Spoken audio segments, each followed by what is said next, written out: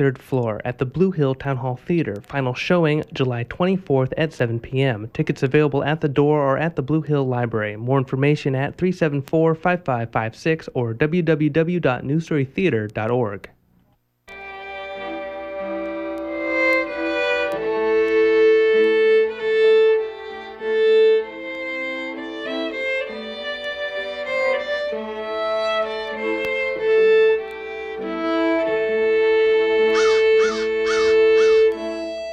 The swift is the mystic among birds. He is aloof from other birds, apart from life. He is never seen to perch. I've heard and seen them long after midnight, whole cohorts of them wheeling in the sky, their cries sounding like the thin jingle of a frail chain. From Henry Williamson, the English novelist and naturalist, 1897-1977. Good morning, everyone. I'm Rob McCall. This is the Awanadjo Almanac, a collection of natural and unnatural events, rank opinion, and wild speculation devoted to feeling at home in nature and breaking down the wall of hostility between us and the rest of creation. And Awanadjo is an Algonquian word meaning small, misty mountain, referring to Blue Hill Mountain or your mountain. And this is the almanac for the first quarter of the Sturgeon moon.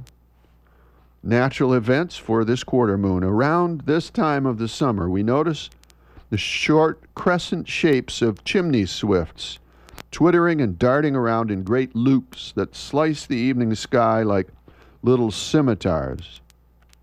Sooner or later, if you watch long enough, and if there's another house near enough by, you will see a swift fly through a high arc and then straight down into the dark maw of the neighbor's chimney at full speed.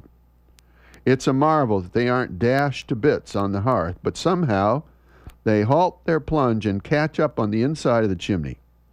And it is there they build their nests during the season of the year when it is least likely that the chimney will be smoky and hot. That is, late summer. Other birds nest and may raise their young in the spring, but not the chimney swifts. One day when I was younger and even more foolish, with no instruction whatsoever and the youthful conviction that if I didn't know everything already, I soon would, I determined to start myself out in the chimney sweeping business.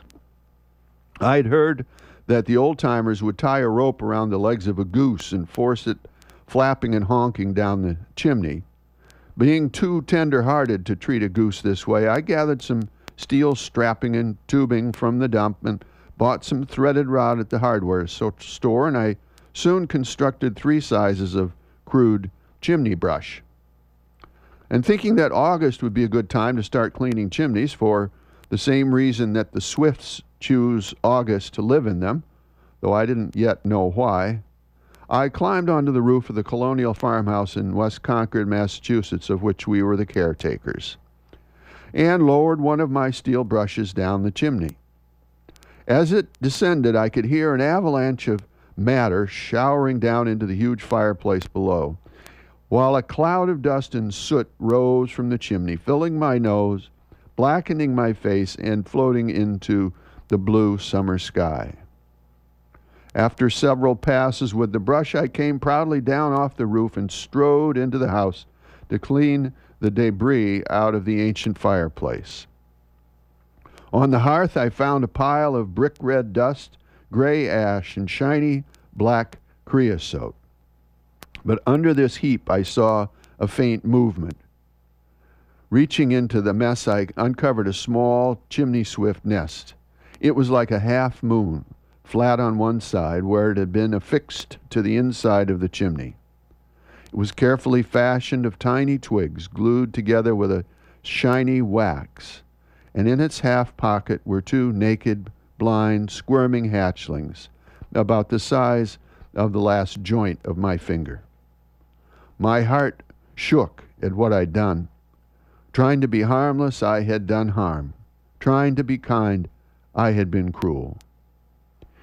I knew that these tiny, helpless swifts were doomed, and that the twittering cries of their parents, who had wisely obeyed the ways of the ages, were soon to be echoing down the empty chimney. Not wanting to delay the hatchlings' end, I drowned them in a bucket of water, and I never again swept a chimney in August. And 30-some years later, I still cringe at how an ignorant and innocent man's plans can crush the primal generative wisdom of a tiny creature. I know even less now than I did then, but maybe I'm a little less foolish too. And so here's a seed pod for you to carry around with you this week from Francis Thompson, the English poet, 1859 to 1907. All things by immortal power, near or far, hiddenly to each other linked are, that thou canst not stir a flower without troubling a star.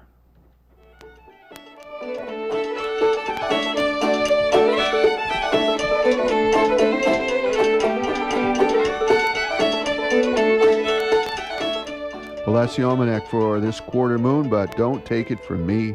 Go out and see for yourself.